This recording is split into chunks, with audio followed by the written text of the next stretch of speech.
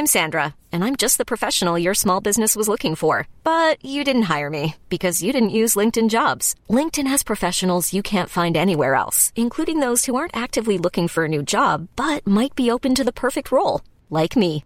In a given month, over 70% of LinkedIn users don't visit other leading job sites. So if you're not looking on LinkedIn, you'll miss out on great candidates like Sandra. Start hiring professionals like a professional. Post your free job on linkedin.com/achieve today. Ever catch yourself eating the same flavorless dinner 3 days in a row? Dreaming of something better? Well, HelloFresh is your guilt-free dream come true, baby. It's me, Keke Palmer. Let's wake up those taste buds with hot, juicy pecan-crusted chicken or garlic butter shrimp scampi. Hello Fresh. Stop dreaming of all the delicious possibilities and dig in at HelloFresh.com. Let's get this dinner party started. Hey, Dave. Yeah, Randy. Since we founded Bombas, we've always said our socks, underwear, and T-shirts are super soft. Any new ideas? Maybe sublimely soft. Or disgustingly cozy. Wait, what? I got it. Bombas. Absurdly comfortable essentials for yourself and for those facing homelessness. Because one purchased equals one donated. Wow, did we just write an ad? Yes. Bombas. Big comfort for everyone. Go to bombas.com/ACAST and use code ACAST for 20% off your first purchase.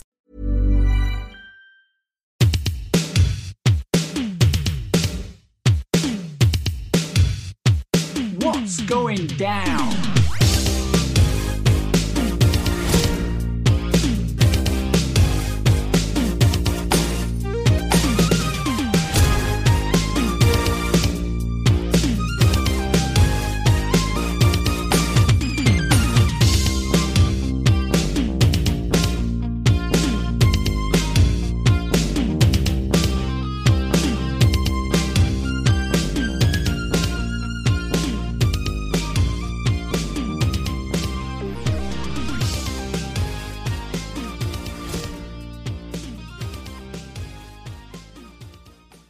Hey everybody, welcome to a brand new episode of What's Going Down here, wherever you get your podcasts, or on Patreon. You don't need to listen to any ads. There's no ads anywhere. I do actually. First of all, I'm Kenny. I'm here with Finley Martin. Finn, how are you today? Hello. I don't know how I'm doing really. Sort of good and bad. Good and bad. Right, should we start with the bad? Let's do a therapy session. Everything okay? Well, we know what the bad is. We'll get to it, obviously. Are you feeling that you're just in a bit of a pitch black situation with nowhere to get out? That's it, yeah. We'll get there. But I do want to, I remember, I do want to mention that, one of our favourite Twitter accounts we interact with all the time, on this day, Tim, who runs it, had mentioned, I'm doing this now because I don't want it to happen later, that we were giving him a lovely, shout out last week, and it cut to an ad midway through us doing the shout out to him. No. So I'm just at the beginning of this podcast because, with Acast, it doesn't, the ads don't hit for like 15 minutes or something. So, Tim, here is your shout out on this day in WWE on Twitter. Do go follow them. Sandra's not allowed to follow him because all he does is post, obviously, spoilers for Retro if Sandra's not managed to see the show in time. So, Sandra's not able to follow you, Tim, but the rest of us are. So, keep up the good work. Indeed. Keep up the good work. We appreciate you. We do. So, yeah, lots to talk about the Royal Rumble, but I do just want to ask you, Finn, at the top of the show, I know we've not really covered AEW in a little while. Is there anything that's been happening on AEW events and stuff that you've seen that you thought was worth a mention for good or bad reasons? That guy from Cobra Kai turned up, didn't he? With his Golden Globe. Yeah, what's his name? Paul... I'm just going to type Paul Cobra Kai into Google. That'll hopefully give it. Paul Walter Hauser. Oh, he looked pleased to be there, didn't he? On Rampage, Jan 13th Rampage, he was there. He did an angle. He did. With Jeff Jarrett, Jay Lethal, and Satnam Singh. They turned up and Jarrett hit him with the guitar. He sold it like a champ. Maybe we could do like a David Arquette thing where he could win a title in a tag match. And well, no, we don't need that. Jeff Jarrett's already been in enough of those scenarios in his career. He doesn't need to be in another one. Well, yeah, get Big Paul away from Jeff Jarrett. But it's always good to see someone who's a wrestling fan who's famous turn up, and especially having just won the Golden Globe. It's a pretty great get to get somebody who's just won a Golden Globe to come to your show. Oh yeah, absolutely. I mean, he seemed genuinely pleased to be there, and it's always, it doesn't seem as strange anymore to see celebrities at wrestling shows who actually want to be there. Years ago it was a rarity, wasn't it? And oftentimes, if they were at a wrestling show, it almost seemed like they were either there because they'd been paid to do it, and then when they got there, they instantly regretted it and just went along with it reluctantly. But now it feels like, when celebs are there, it seems like they're genuinely pleased to be involved. So that was really nice to see. I don't know, what else has been happening in AEW lately, Kenny, that you've enjoyed? And I'll see if I can contribute to that conversation. I will say this, I have enjoyed Bryan Danielson getting to beat the different people each week. I know it's not, necessarily, they've done it before. We've had the Labors of Jericho and all that, but I think having Danielson in there, defeating these different opponents, Bandido, Timothy Thatcher, like him just getting in there and facing these different people every week, I think is a cool concept, and it's kind of making Danielson feel like a thing again. For a while, he just kind of seemed like he was part of the furniture of the AEW. But I like the idea, and MJF's showing more of a serious streak with Danielson, which I think is a good way to go, because MJF kind of has to grow into doing some more serious stuff, because you can't really do too much comedy at the top.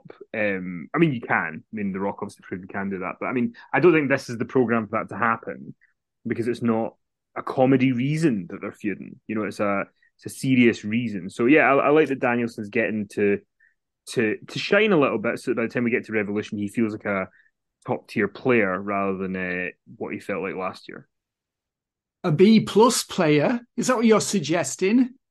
I'm suggesting he was presented as a B+ player. I would never suggest that he himself is a B+ player. And of course, I'm a massive Bryan Danielson stan, I think they call it. The kids call it.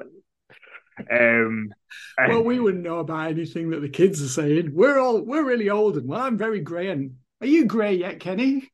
There's a lot of things going against me, but I've not hit the grey yet. But I think it'll be on the way. It'll be on the way, I'm sure.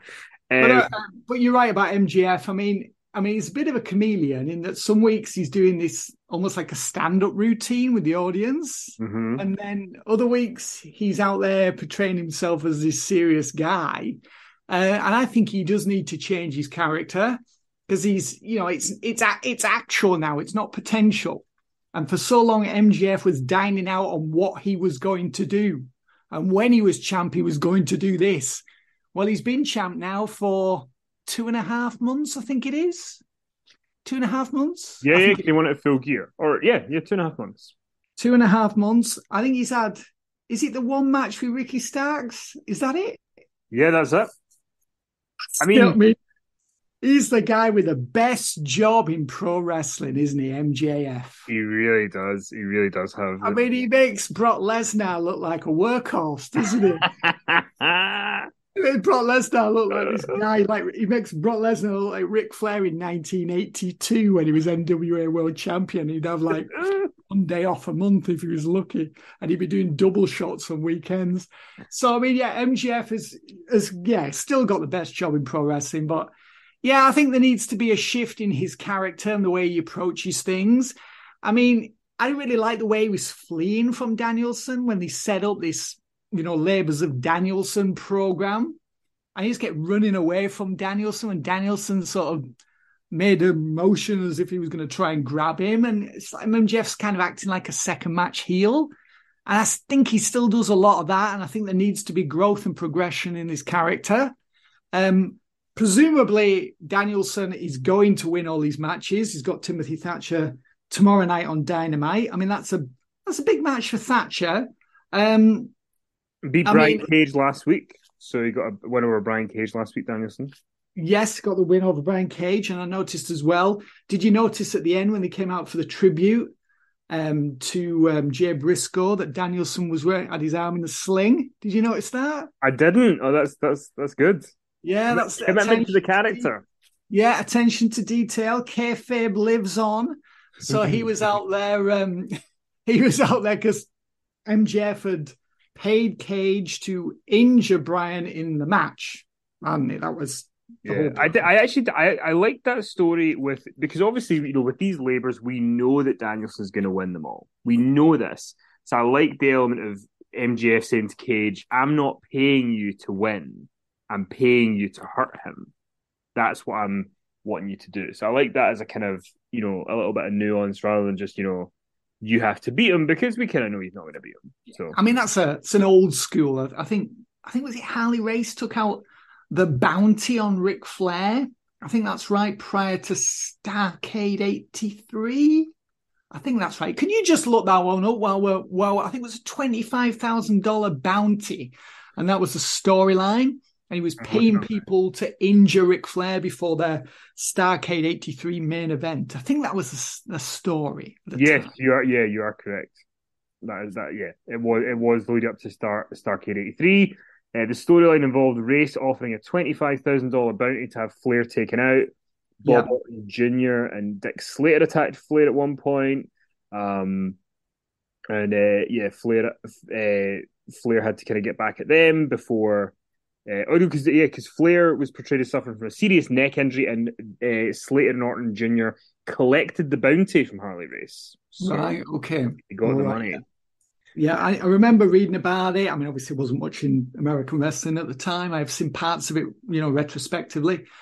So, I mean, that was a big story at the time. And that's an old school, territory era storyline. And, these storylines still work. I mean, they're logical and make sense, and take this guy out so that I can, he's easier for me to beat in our title match. So it all makes sense. Yeah. I want to see MJF really progress and grow as a world champion, because his time is now. It's up to him now. He's not like in this position of, if you only give me the ball, if you only make me champ, then I'll show you how it's done. So you are champ. Show us how it's done. Show us how it's done.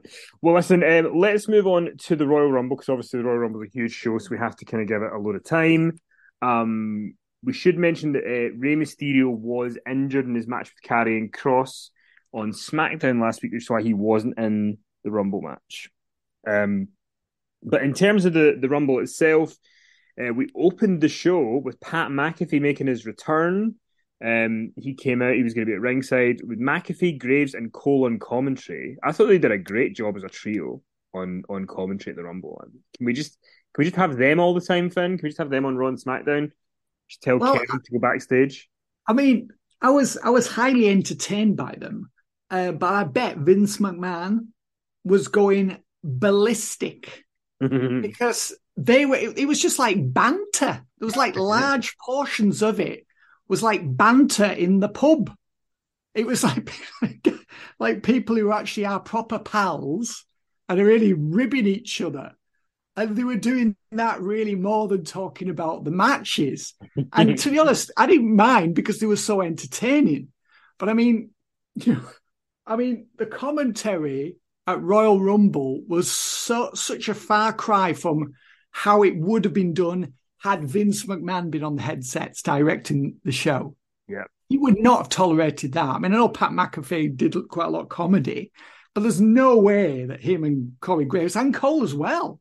I mean, Cole was just coming out with all sorts of silly comments. There's no way that would have been allowed if Vince was running the show. I mean, I was highly entertained by them. I just thought they were hilarious. It was also very noticeable that Pat had not been keeping up with WWE in his absence. He was winging it at times. Hey, we've all done it. We've all winged it at times. But I mean, none of us are earning as much money as Pat. So I think Pat probably should just put a bit more research in, a bit more research time in, Kenny. Yeah, just get watching a couple episodes of Raw and SmackDown before you come back, skim through it, see who's a heel, who's a babyface. We opened the show though with the 30-man Royal Rumble, which I think is the first time ever. 29 man. 29 man, yeah. Well, at the time we thought it was 30, but I don't think that's ever happened before, where the men's Royal Rumble has opened a Rumble pay-per-view, to my recollection. No, I don't think it has either. So yeah, I mean, the Rumble was kind of the first. Gunther and Sheamus started it out. Then we had some kind of plodding people coming out like Gargano, Xavier, Karrion Kross, The Miz. But then it picked up with kind of Chad Gable, Drew McIntyre, Brock Lesnar, Bobby Lashley in the middle. The only real surprise of the match was, of course, Booker T. Well, retro surprise was Booker T. But then Logan Paul also came back at number 29, and Cody was number 30. Cody got the win, as was expected. What did you make of the men's Royal Rumble? It's kind of divided opinion a little bit. Some people really liked it because it was quite different and wasn't really built on nostalgia and surprises. But other people were kind of disappointed there wasn't more surprises. How did this match do for you? Well, I mean, the complaints, I've read the complaints and I don't really understand. The only complaint that I've read is that people wanted more surprises and were disappointed that the person who should have won the match. And it's like, how have these people's thought processes been infiltrated by Vince Russo? I mean, of course, Cody Rhodes should have won this match. Who else was there? Who else was there in this match who could have conceivably won to create a WrestleMania-worthy match with Roman Reigns? I can't think of anyone else in this match. I mean, with Brock Lesnar, Roman Reigns isn't going to happen again. I mean, Lashley versus Roman Reigns, they could have done it, but did that really feel like a WrestleMania main event? I mean, possibly Seth Rollins, because they'd had the match at Royal Rumble last year. Interestingly, they never followed that one up, did they? And that was a DQ finish. Mm-hmm. Wait, let me ask you a question. Do you think if they'd done everything that they did here, right? But the only difference was that they hadn't advertised Cody for a month and had all the video packages.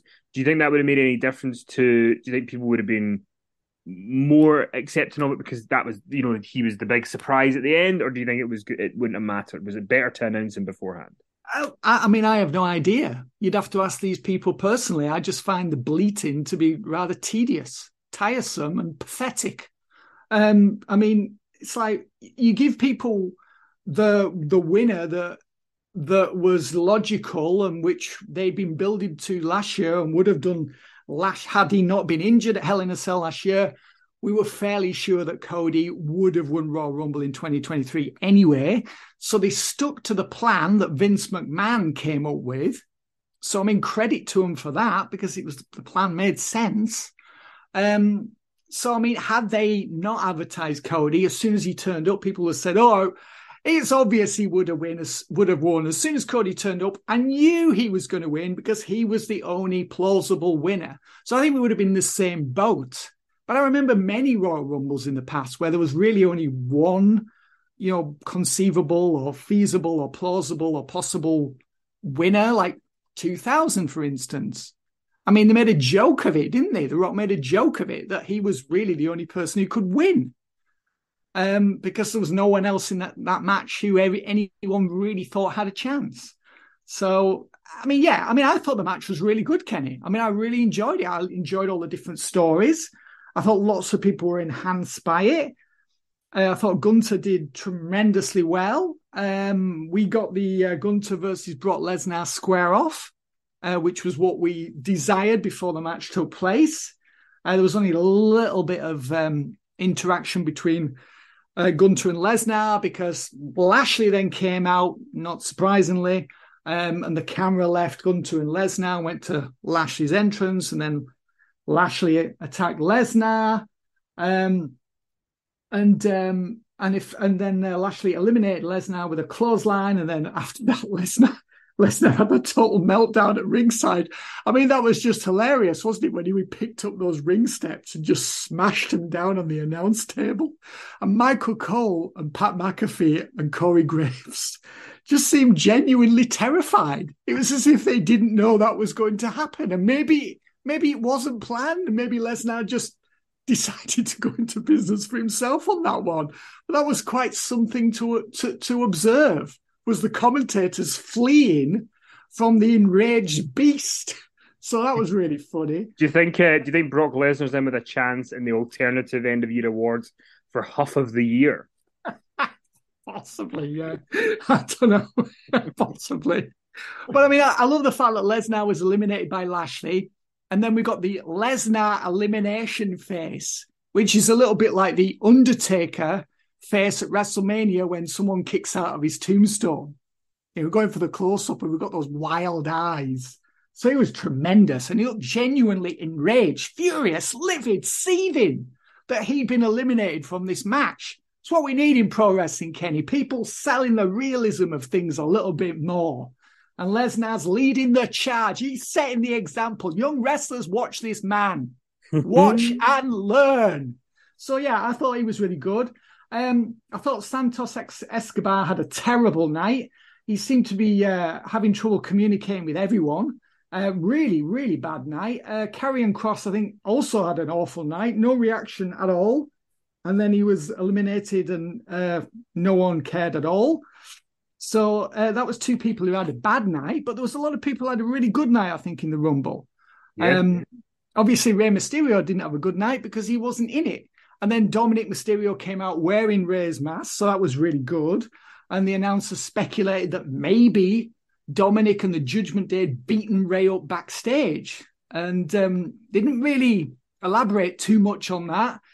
And I think they hinted at it on Raw, didn't they? But did they come out and say, oh, you haven't seen Raw yet, have you, Kenny? Sorry. No, I've not. But we're going to be talking about that later in the week. But I mean, that was the storyline that the Judgment Day had attacked Rey, and that was the reason why he wasn't in the match. But it was a bit odd that they announced Rey and then there wasn't a substitute. Like Rey could have been announced and then someone else could have taken his place. We've seen that gimmick before, haven't we, in the Rumble?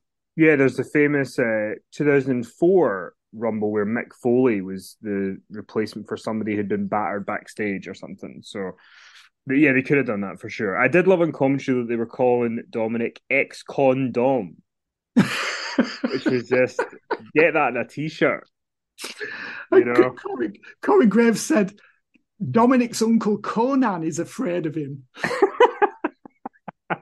That's a good one as well.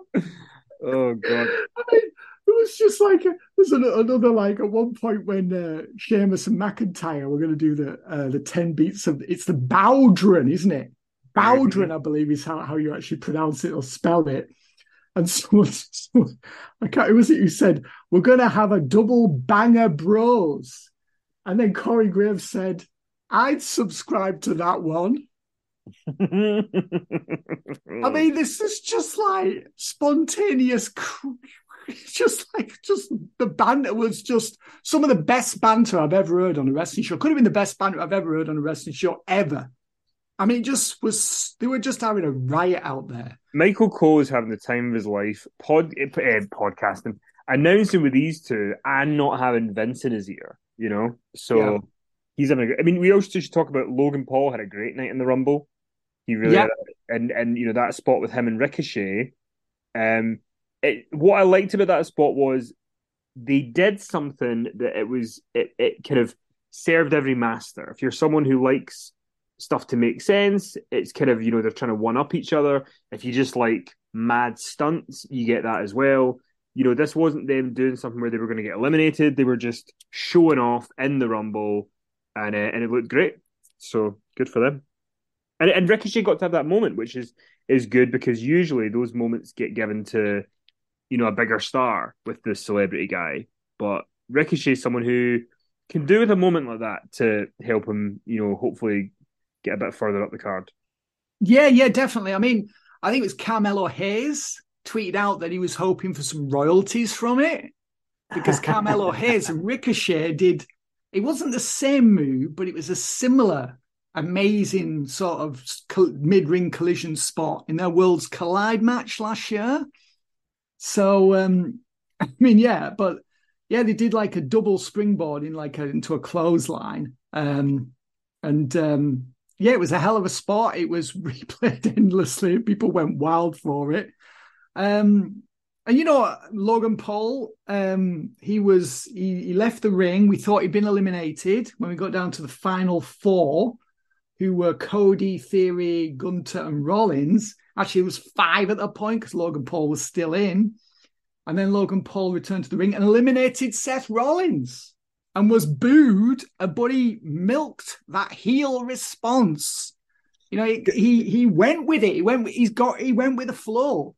It seems inevitable to me, Kenny, Logan Paul, Seth Rollins at WrestleMania. Yeah, feels like that's what they're going to do with the news that's come out that apparently Steve Austin has declined any matches this year. But we'll get to that on Thursday. We can talk more about that. But Well, I was going to just quickly say, well, if there's nothing there that appeals to him or interests him, then he's making the right decision, because at this point in his life, he should only be participating in storylines or creative that really, really, really moves him and really appeals to him. Otherwise, what's the point? Because what he's doing is he's diluting his appeal to the audience. If he chooses to do it again, he should only do it when it's really tempting. Yeah, indeed. So Cody wins the Rumble. So that was really good. And up next, Finn, was the Pitch Black match, the Mountain Dew Pitch Black match. Which, by the way, I don't know if maybe I'm just an idiot. I only realised on the day of the show that the drink is actually called Pitch Black. So it is a Mountain Dew Pitch Black drink. And so that it wasn't. I'd initially thought it was a Pitch Black match, and that was the new name of a gimmick match sponsored by Mountain Dew. I didn't realize the drink itself was called Pitch Black. So, next year, Kenny, it needs to be the Bar Iron Brew match, doesn't it? I mean, look, it couldn't be any worse than this. Let's just talk about it, Finn. This was not received well at all. Sandra was actually at the show, and she said it came across worse in the arena or the stadium than it did at home. Finn, I know this is a trying time for you. What did you talk me through your thoughts of Bray and LA Knight? Well, it only lasted just over 5 minutes, the match, incredibly. After nearly 4 months of hype. By the way, Michael Cole said, prior to the match, for the first time in nearly 2 years, Bray Wyatt returns to action here tonight. We know that's not true. He wrestled Jinder on some house shows in December. So that was an outright lie. I'm calling it out. I was aware that it was a drink. I don't know whether that's on sale in this country. I don't really drink soft drinks anyway, so I wouldn't have seen it even if it was on sale over here. So, yeah, they mentioned it was no DQ, no countouts, anything goes. So they got in the ring, and then we went to, presumably it was ultraviolet light, and they were wearing ultraviolet reactive paint, or Wyatt was anyway, all over his body. He had these strange contact lenses in that reacted to the ultraviolet lights. The ring ropes were reacted to the ultraviolet light, and LA Knight wore tights in, was it bright green? I think they were, weren't they? I mean, I just dread to think what the pictures are going to look like from this match, because it looks so bad just watching it. So I can well believe that it was a worse viewing experience in the arena, in the stadium, in the Alamo Dome, than it was on TV, because it was a poor viewing experience for us watching on the network or Peacock or whatever. So, yeah, it was a big disappointment on every level, and just felt, really betrayed by the whole thing, Kenny, to be honest with you. And I was hoping to find some humour in it, some unintentional amusement. But I just felt, just really down and defeated, and, yeah, just let down really terribly by WWE, by this match. I have no idea what they were seeking to achieve. Bray Wyatt is still a supernatural being who refuses to sell kendo stick shots. The match really had very little back and forth. It actually did seem like it was getting going when Knight used the kendo stick, and then Wyatt hit Sister Abigail, and it was over. 1, 2, 3. I think it was it 5 minutes and 5 seconds? 4 seconds, I think it was. Yeah. And then afterwards, Wyatt pursued Knight through the crowd. Knight struck Wyatt with candlesticks, which Wyatt no-sold. And then Wyatt gave chase up onto like a stage. And then Uncle Howdy, and obviously there was no explanation as to who Uncle Howdy is or why he's there. There was no answers to anything. And then Uncle Howdy supposedly dived onto Knight, and all these pyrotechnics went off to make it look like the stage blew up.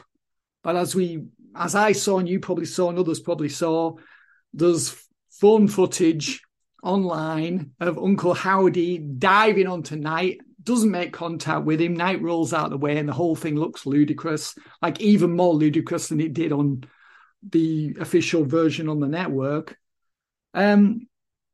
So yeah, I think Knight is talented enough to recover from this. But I don't know whether I don't really see any value in Bray Wyatt now. I just feel like I just don't want to see him again in the ring. I'm just not interested. I'm not interested in his promos. I'm not interested in his segments. I'm certainly not interested in his matches. I just feel massively betrayed by this match. And I'm assuming that he must have had a hand in the layout of it, because I think he's at a point in his career now where he will have input in what he does. I can't imagine that all of this is just foisted upon him and he's told this is what's going to happen. There must be he must have some involvement in how these matches are laid out, etc., etc. And this was just garbage, Kenny, basically, and not even funny. You know, we've seen lots of dreadful matches in the past that we can find, you know, unintentionally hilarious in some way. Mm-hmm. This was just a total waste of our lives. And I'm not just talking about the 5-minute match on the night. I'm talking about all the TV time and creative energy and effort that went into promoting it, dating back to Extreme Rules. Yeah, this was absolute steaming hot garbage. It was awful, and you're right. There was no humor to it. There was nothing funny. And the biggest takeaway, I mean, I think LA Knight will be fine. I'm with you. I think he's, you know, as long as he's not around Bray Wyatt, I think he'll be okay. But, you know, Bray Wyatt is supposed to be one of the top stars on SmackDown. So now it's kind of like, you're almost worried who's going to get put with him. Yeah. Who's going to get put in this no-win situation, because everybody that he works with, he ruins. Or, you know, and it's like these matches do nothing but seem to enhance what Wyndham Rotunda in his brain thinks that Bray Wyatt should be. But I think Bray Wyatt would be a great character for horror movies, for maybe comics and stuff, but they have yet to, in the last 5 years, figure out a way to make him a good wrestler, to make him work in a wrestling environment. And, you know, he's given all this creative freedom with his promos. Well, they're bad. You know, you could give me creative freedom to be shit at promos as well. It's not a talent. Yeah, I mean, what did it all mean? He's been banging on for months, not weeks, months.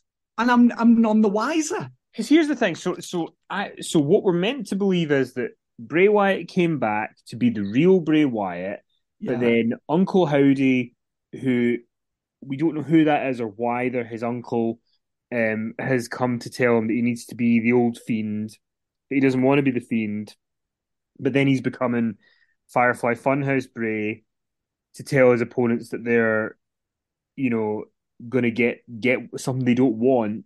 And now he's turned up as another version of Bray Wyatt, which is another horror version that beats people up and doesn't sell anything. Yeah. And, you know, I mean, do you know what, though? I tell you this. Here's what I'd love to see.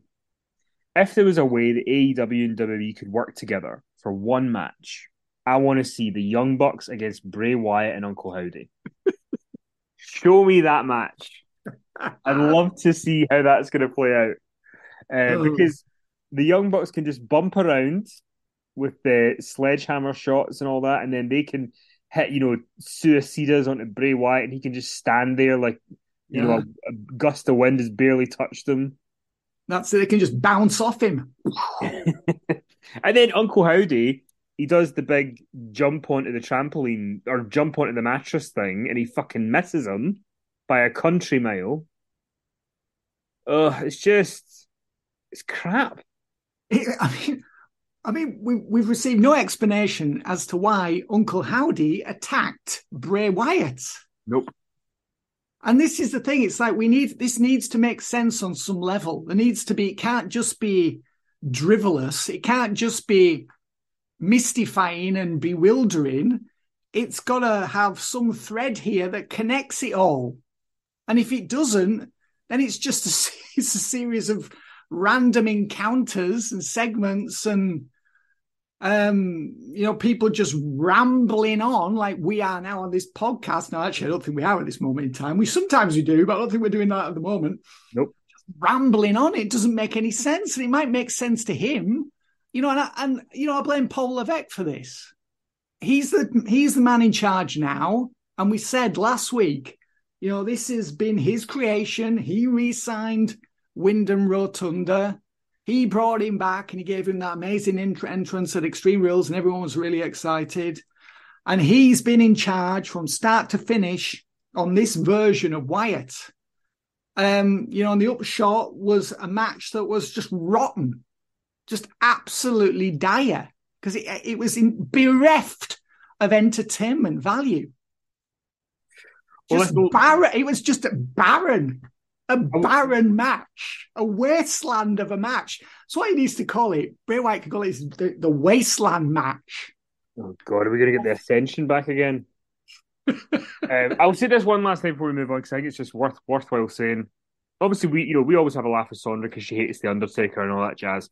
And I said this to her on Patreon, I think it's worth just repeating here, where the reason that The Undertaker worked as a character is because even though he was into the spooky stuff and the supernatural stuff, it was most of the time fairly straightforward. He was doing stuff for the creatures of the night, and they gave him the power to be able to get up from these things and all that. And then as time went on, he evolved, and he look, an Undertaker and Kane's a perfect example. Undertaker worked with Kane from October '97 for about a year solid. They were intertwined with each other. And Kane was then a top star for the next 4 years out of working with him. Whereas Bray Wyatt, everything's overcomplicated, nothing ever makes sense, and anyone he ever works with comes out of it way worse off than they did going in. Yeah, agreed. But he sells merch, so let him sell merch. But it's like Elias. I don't mind Elias doing a concert, I just don't want to see him wrestle. So... Yeah.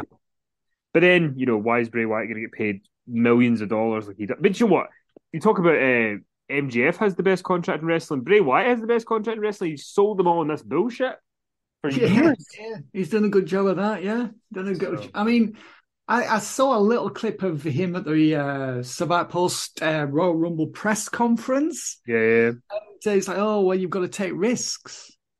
And, well, not really. It's like everything can be, it's an experimental approach to pro wrestling. But if it's got no entertainment value, then it's not a success. It's a failure. It's like Vince Russo saying, it was a great idea to put the world title in WCW on David Arquette because no one saw it coming. No, it wasn't. No one wanted to see that happen. People hated it. And just because it's a surprise, it doesn't mean it's something you should do. So... I don't know. I mean, I had a lot of time for Wyatt, and as people will have heard, I just feel like I'm happy I didn't spend more time writing about it in the magazine, because I was like thinking, should I do something on this? I was like, well, I don't really know where it's going yet. So I'm going to wait until I know where it's going before I pass comment on it. I don't even really know how to write this up, because it makes so little sense and failed on every level. I can't wait to see the write-up to that. I'm very excited. Listen, let's move on, because the crowd or the audience at home in the stadium, I don't think they were excited for Bianca Belair versus Alexa Bliss for the Raw Women's title before, but I think after the Bray Wyatt thing, they were even less interested. And this was a 7.5 minute match that was utterly forgettable. You know, I don't think. Do you think, Finn, that you would ever watch this match again? No. There you go. There you go. I don't need to continue. Hang on a minute. Hold on a second. That's not true, is it? I'm going to have to watch it again because I have to watch these things twice to do the write-up. But voluntarily, no, I wouldn't watch it a second time. But yeah, there's no way you would watch this if you didn't have to watch it again to write it up. There's no way. No, it was really clunky. I mean, Bianca just looked bored. I mean, it was a dreadful performance from her. Alexa just had no heat. I mean, this was just a total flop as a match. And then the thing is, the post match, you know, so Bliss goes for Sister Abigail, Bianca changes it into a KOD and gets the win, and then afterwards we get another video from Uncle Howdy and all that, basically, you know, getting Alexa Bliss to become part of the crew again. And I just think, oh, not another. I mean, because then it's like, do we need to again be concerned that Alexa Bliss is going to be in the women's division with all this rubbish? You know, it's not. I mean, I don't know why they all think it's so entertaining. It's not. It's rubbish. It isn't. You've got to look on the bright side here. A reunion between Alexa Bliss and Bray Wyatt means that they'll have to appear together, or might appear together, so they'll only ruin one segment or one match on the card. That's true. Hopefully that's how it plays out. Let's talk about the Women's Royal Rumble next, which I thought was actually my favourite Women's Rumble since the first one. I thought they did a really good job in this by having, you know, like Damage Control in there for a while. They had Roxanne Perez coming in. They had a few surprises. Asuka came back with her brand new look. Piper Niven got her name back. And yeah, I thought they did a really good job of getting everybody featured. Rhea Ripley wins in the end. I was very happy with this one. What did you think of this Rumble match? Yeah, I mean, I thought some of it was kind of flat. Probably around the time Natalya came out, it just felt like no one really cared. And I'm not blaming this on Natalya. You know, it just felt like it was like a match just sort of like sagged a bit. You know, like 15 minutes in or so. I mean, there was, you know, I mean, Michael Cole had a great line. B-Fab came in and she was only in the match for 36 seconds. And Michael Cole said, she still lasted longer than Top Dollar probably would have. He's been ripping Top Dollar ever since Dollar did that, you know, bungled dive back in, was it early December? You know, he did that completely screwed up dive. Cole has just been knocking him on commentary ever since. So that was really funny. I mean, Dana Brooke, she made a complete mess of something with Rhea Ripley, and Rhea Ripley reacted angrily to that one. And like, he went back and did it again. You could see Rhea was really miffed. This was her big night, you know, and Dana was blowing it for her. Roxanne Perez did really well from NXT Women's Champion. I mean, she lit up the match. I mean, I know she's from Texas, so that obviously helped. But she had a really good performance in the match, and people were really into her. And she was one of the big winners of the night. To me, the big winners were obviously Rhea, who obviously won. I think Raquel Rodriguez did well, and I think she's going to win Elimination Chamber. So I thought she did really well here.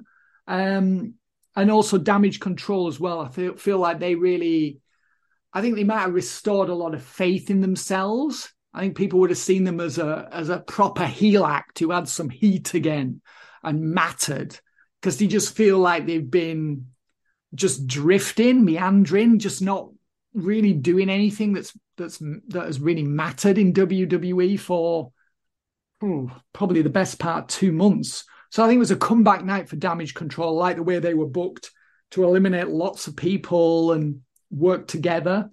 Becky Lynch did well also. I mean, she was the one who really lifted the crowd after that sort of lull. Xia Li actually did well also, Kenny. I mean, I don't think she's ever going to make it in WWE, but she looked good in everything she did. Great to see Asuka back with new makeup, a new entrance. She didn't really do as much as I thought she would have done in the match. She sort of seemed anonymous for long periods of time, but she had her little spots and people, I think, were really excited to see her return. She got to be involved in the finish. She got to be the kind of catalyst of causing Liv Morgan to lose with a mist. So she was, in the end, she was one of the people you remember because of that end scene that she was involved in. Absolutely, yeah. Yeah, she did well. I thought Zoe Stark also looked really good in a short burst of offense. No Kelly, no Tori Wilson, so that was a bonus as well. Chelsea Green lasted 5 seconds. Rhea Ripley flung her to the floor.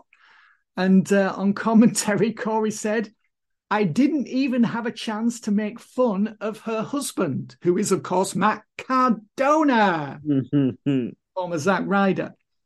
But yeah, I mean, I enjoyed it. I mean, I thought Michelle McCool actually looked pretty good. She came in from the crowd. I thought that was a nice little gimmick that they did there. That reminded me of when Jerry Lawler left the commentary desk and entered the Rumble and then I can't remember who it was who eliminated, but he was eliminated almost immediately and then went back to the desk. Kind of reminded me of that. There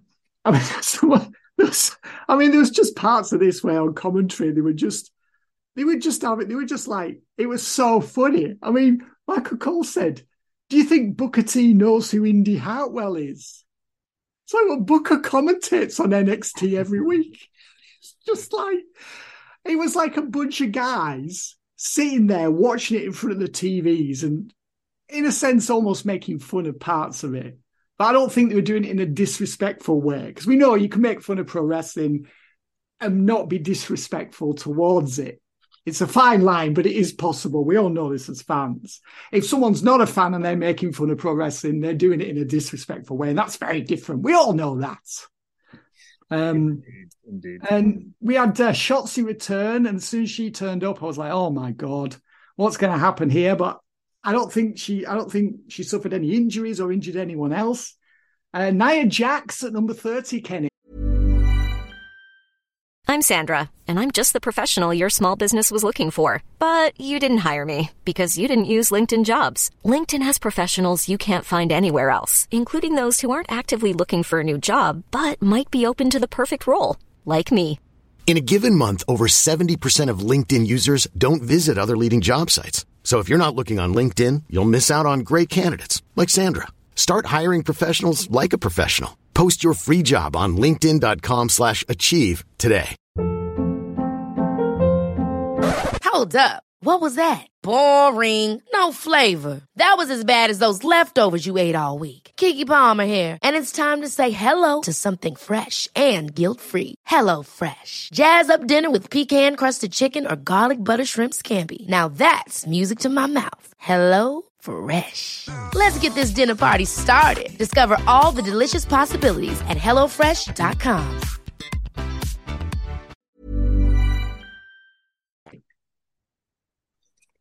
Yeah, the unvaccinated warrior was back.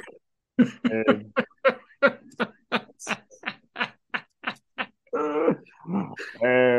yeah.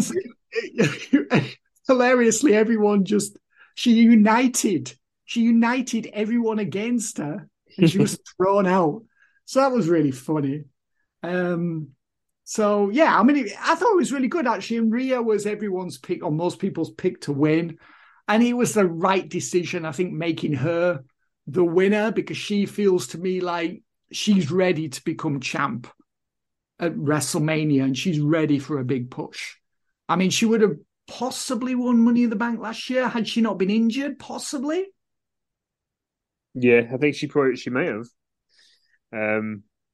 But yeah, I think overall though, I mean, I know what you mean about there being certain flat bits, but I do think that for the women, I think a lot of the Rumbles have been quite clunky and difficult in the past. But I think we should give them one bit of credit is what they didn't do in this Rumble that they've done with all the other female Rumbles is they've had like 7 or 8 or 9 nostalgia people in it every time. Yeah. And they didn't do that this time. They only had, Michelle McCool was the only sort of oldie that was in there. And she's not even old, but you know what I mean. She was around ages ago. Yeah. And the other surprise, they concentrated on it being Asuka back, Piper Niven back, Nia Jax is a one-off, Roxanne Perez from NXT, and Zoe Stark. So I think I was really happy with how they, in both Rumbles actually, set things up potentially. They let people, Piper Niven coming back in the Rumble was really good for her. Tamina had a stare-off with her. Tamina loves a stare-off, Finn. Just hopes that somebody's going to care with one of these stare-offs. Yeah. But yeah, Rhea wins, so we'll talk about her on Power Slam and her choice that she's made, because I have seen that. How would you rate, Finn? Because you're a big fan of music. Man, everybody likes music. But, you play the guitar, you like bands and stuff. So give me a rating out of 10 for Hardy and their performance was sold out. Well, I didn't see it because on the replay show, and it's been removed. Oh, well, consider yourself spared. I understand that it wasn't a particularly good performance, and there's reports floating around out there saying that WWE felt like he didn't really deliver his best performance on the night. I mean, how many songs did he do? Just one. Just the one number, right? Okay. But he did it in the ring. So they'd taken the ropes off the ring and basically it's like, these people in this arena have been here for 3.5 hours and they're ready for this main event. They do not want to see this country singer who nobody knows who he is. So yeah, but anyway, main event time, Roman Reigns, Kevin Owens, the undisputed WWE Universal title. Now Was the performance lousy, Kenny? Was it a rotten performance? It was just dull. It was just a dull performance, not memorable, not exciting. He just looked like Kid Rock light, which is not what you want to look like, to be honest. You don't want to look like a Poundland Kid Rock. Do you know what I mean? That's probably the tip you go at the back and take the gun out. You know what I mean? If that's where you get to. But anyway, they did do a segment on the pre-show, which I do think they should have had on the main pay-per-view, which was Roman Reigns backstage with the Bloodline, giving them the orders for the night. He said, Usos, want you to make sure everything's taken care of tonight, stay back here. Sammy, you're coming with me to the ring tonight. I want you by my side the whole night. Yeah. Which should have been on the main show. But, maybe they did it because the Rumble was open in the pay-per-view, so they decided to put it in the pre-show so that people would hopefully see it. So let's split it in two. Let's talk about the match first with Roman Reigns and Kevin Owens before we talk about the post-match situation. So Zayn did end up giving Roman Reigns the chair. There was lots of twists and turns in the match, but Roman Reigns defeated Kevin Owens in just under 20 minutes. What did you make of the match itself? I thought it was slow at the beginning. I think the problem they had was that people didn't really believe that Kevin Owens could win. So it took a long time for their suspension of disbelief to kick in. So they had to do a lot before anyone would really respond to the near falls and entertain the idea that, yes, Owens might pin the tribal chief.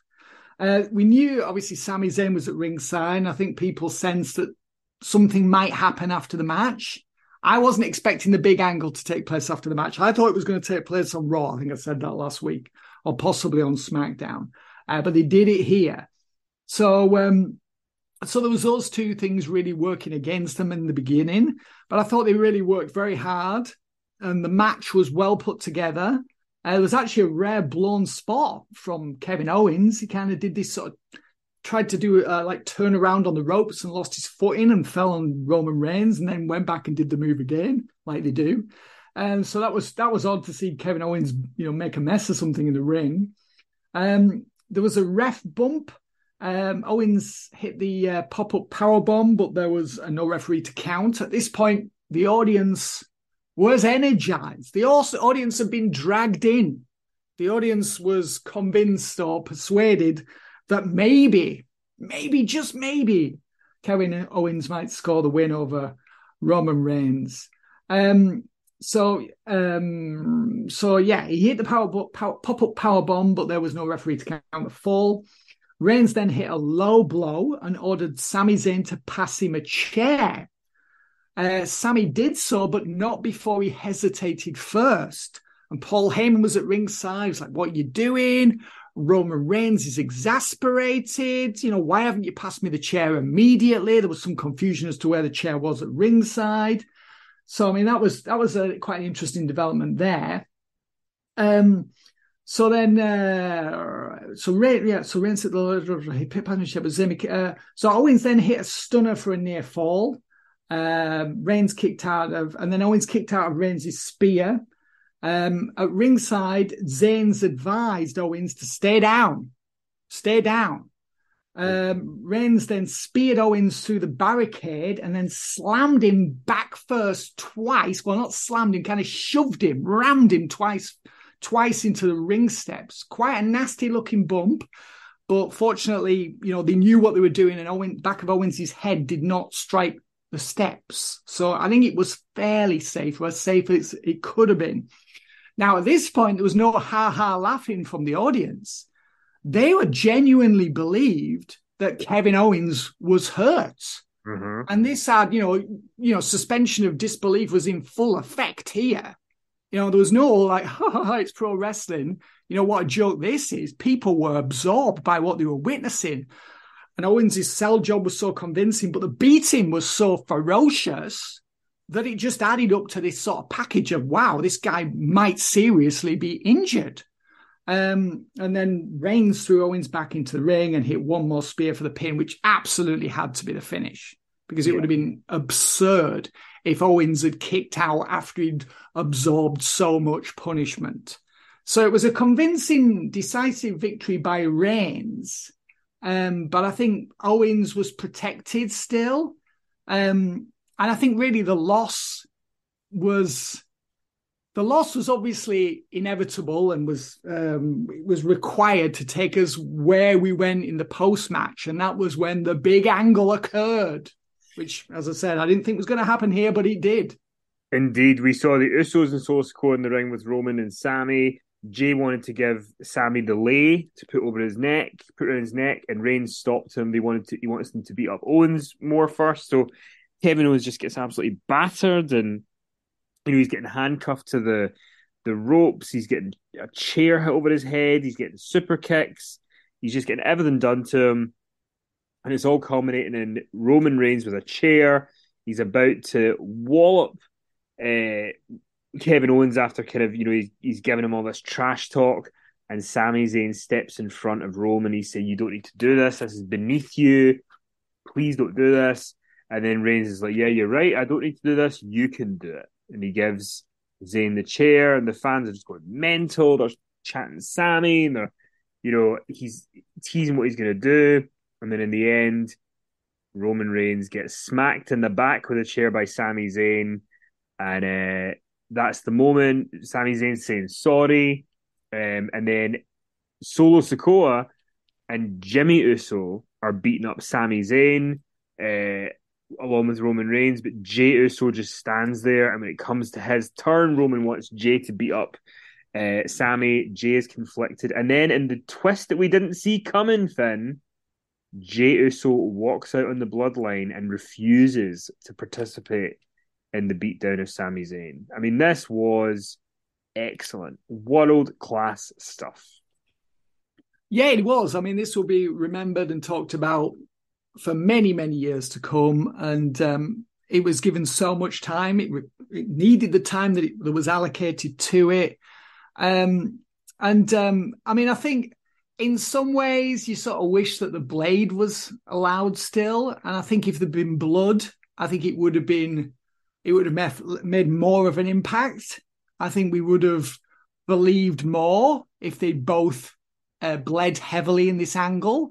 So that is one of the drawbacks of the no blade policy in WWE. I think most people, I'm not really a fan of excessive blading, but I think there are times when it absolutely enhances an angle or a match, and it would have done so here, no doubt in my mind. So yeah, I mean, it was really well done. I mean, as you said, Jimmy and Jay beat down KO. Solo joined in. Paul Heyman, I think, provided the handcuffs, and they handcuffed Owens to the top rope. Reigns was about to strike Owens with the chair when Zayn stopped him. "This is beneath you. You don't need to do this," said Sami to Roman.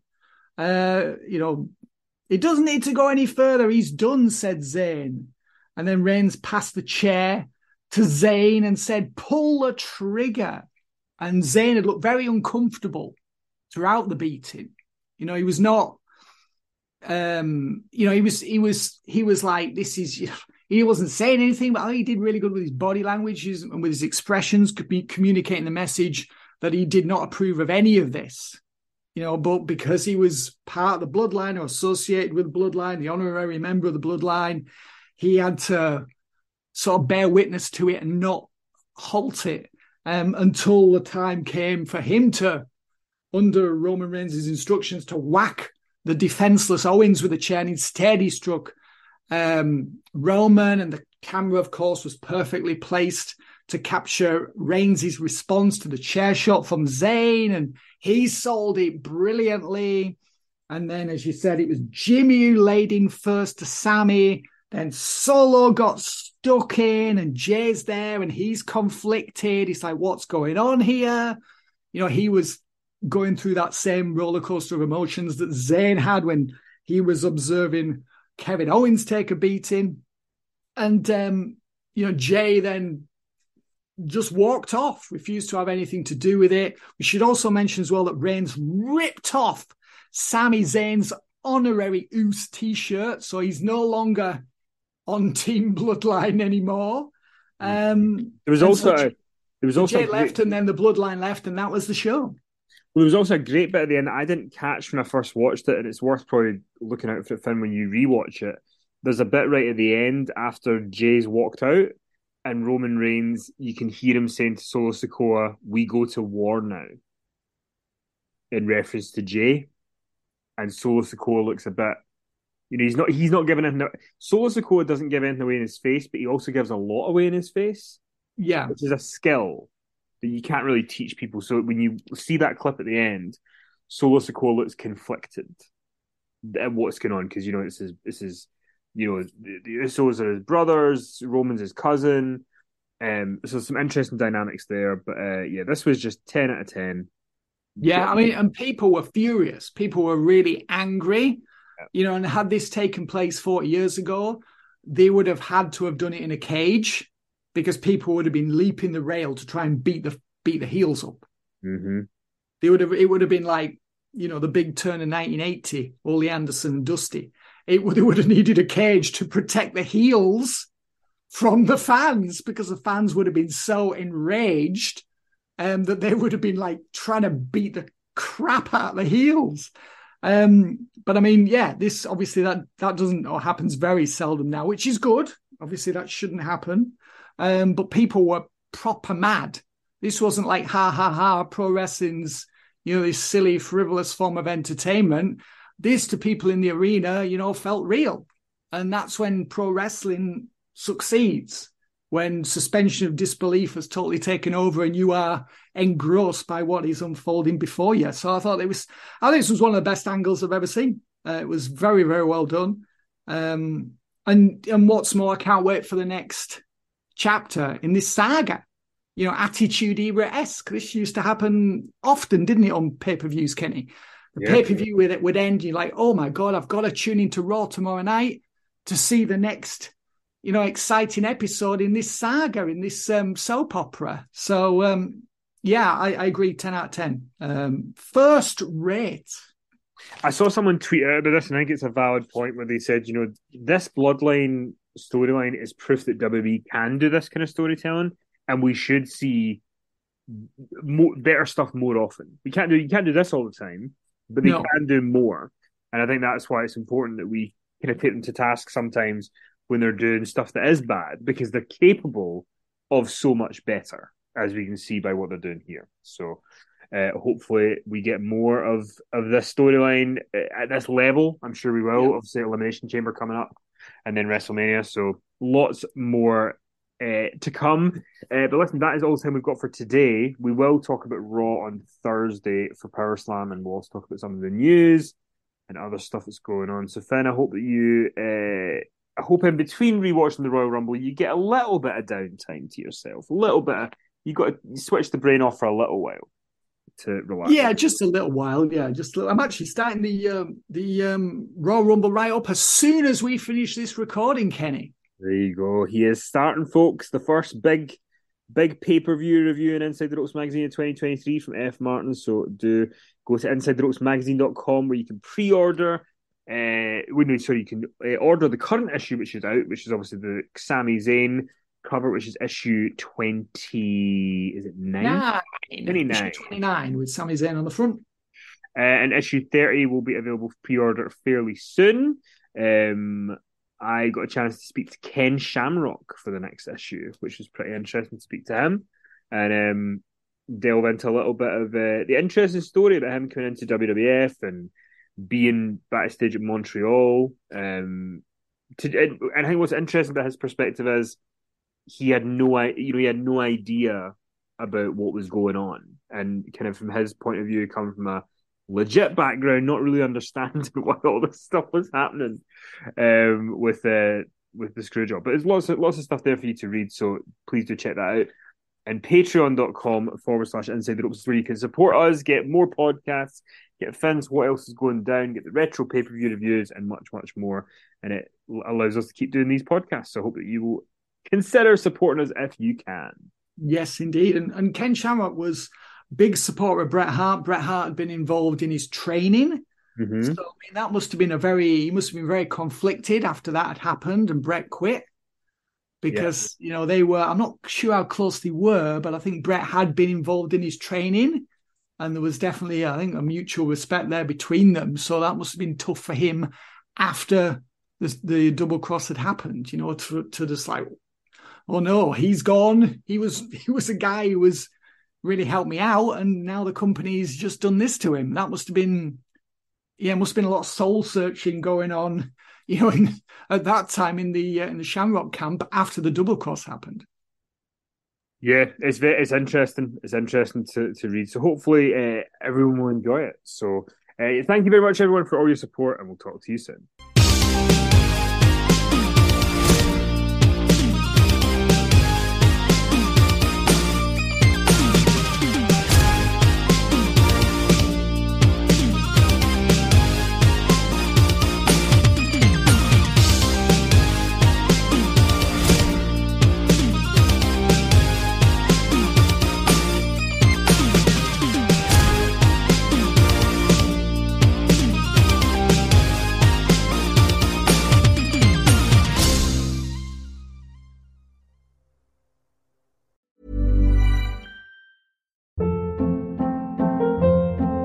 Hold up. What was that? Boring. No flavor. That was as bad as those leftovers you ate all week. Keke Palmer here. And it's time to say hello to something fresh and guilt-free. Hello Fresh. Jazz up dinner with pecan-crusted chicken or garlic butter shrimp scampi. Now that's music to my mouth. Hello Fresh. Let's get this dinner party started. Discover all the delicious possibilities at HelloFresh.com.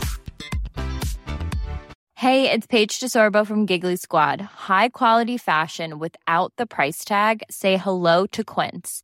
I'm snagging high-end essentials like cozy cashmere sweaters, sleek leather jackets, fine jewelry, and so much more. With Quince being 50 to 80% less than similar brands.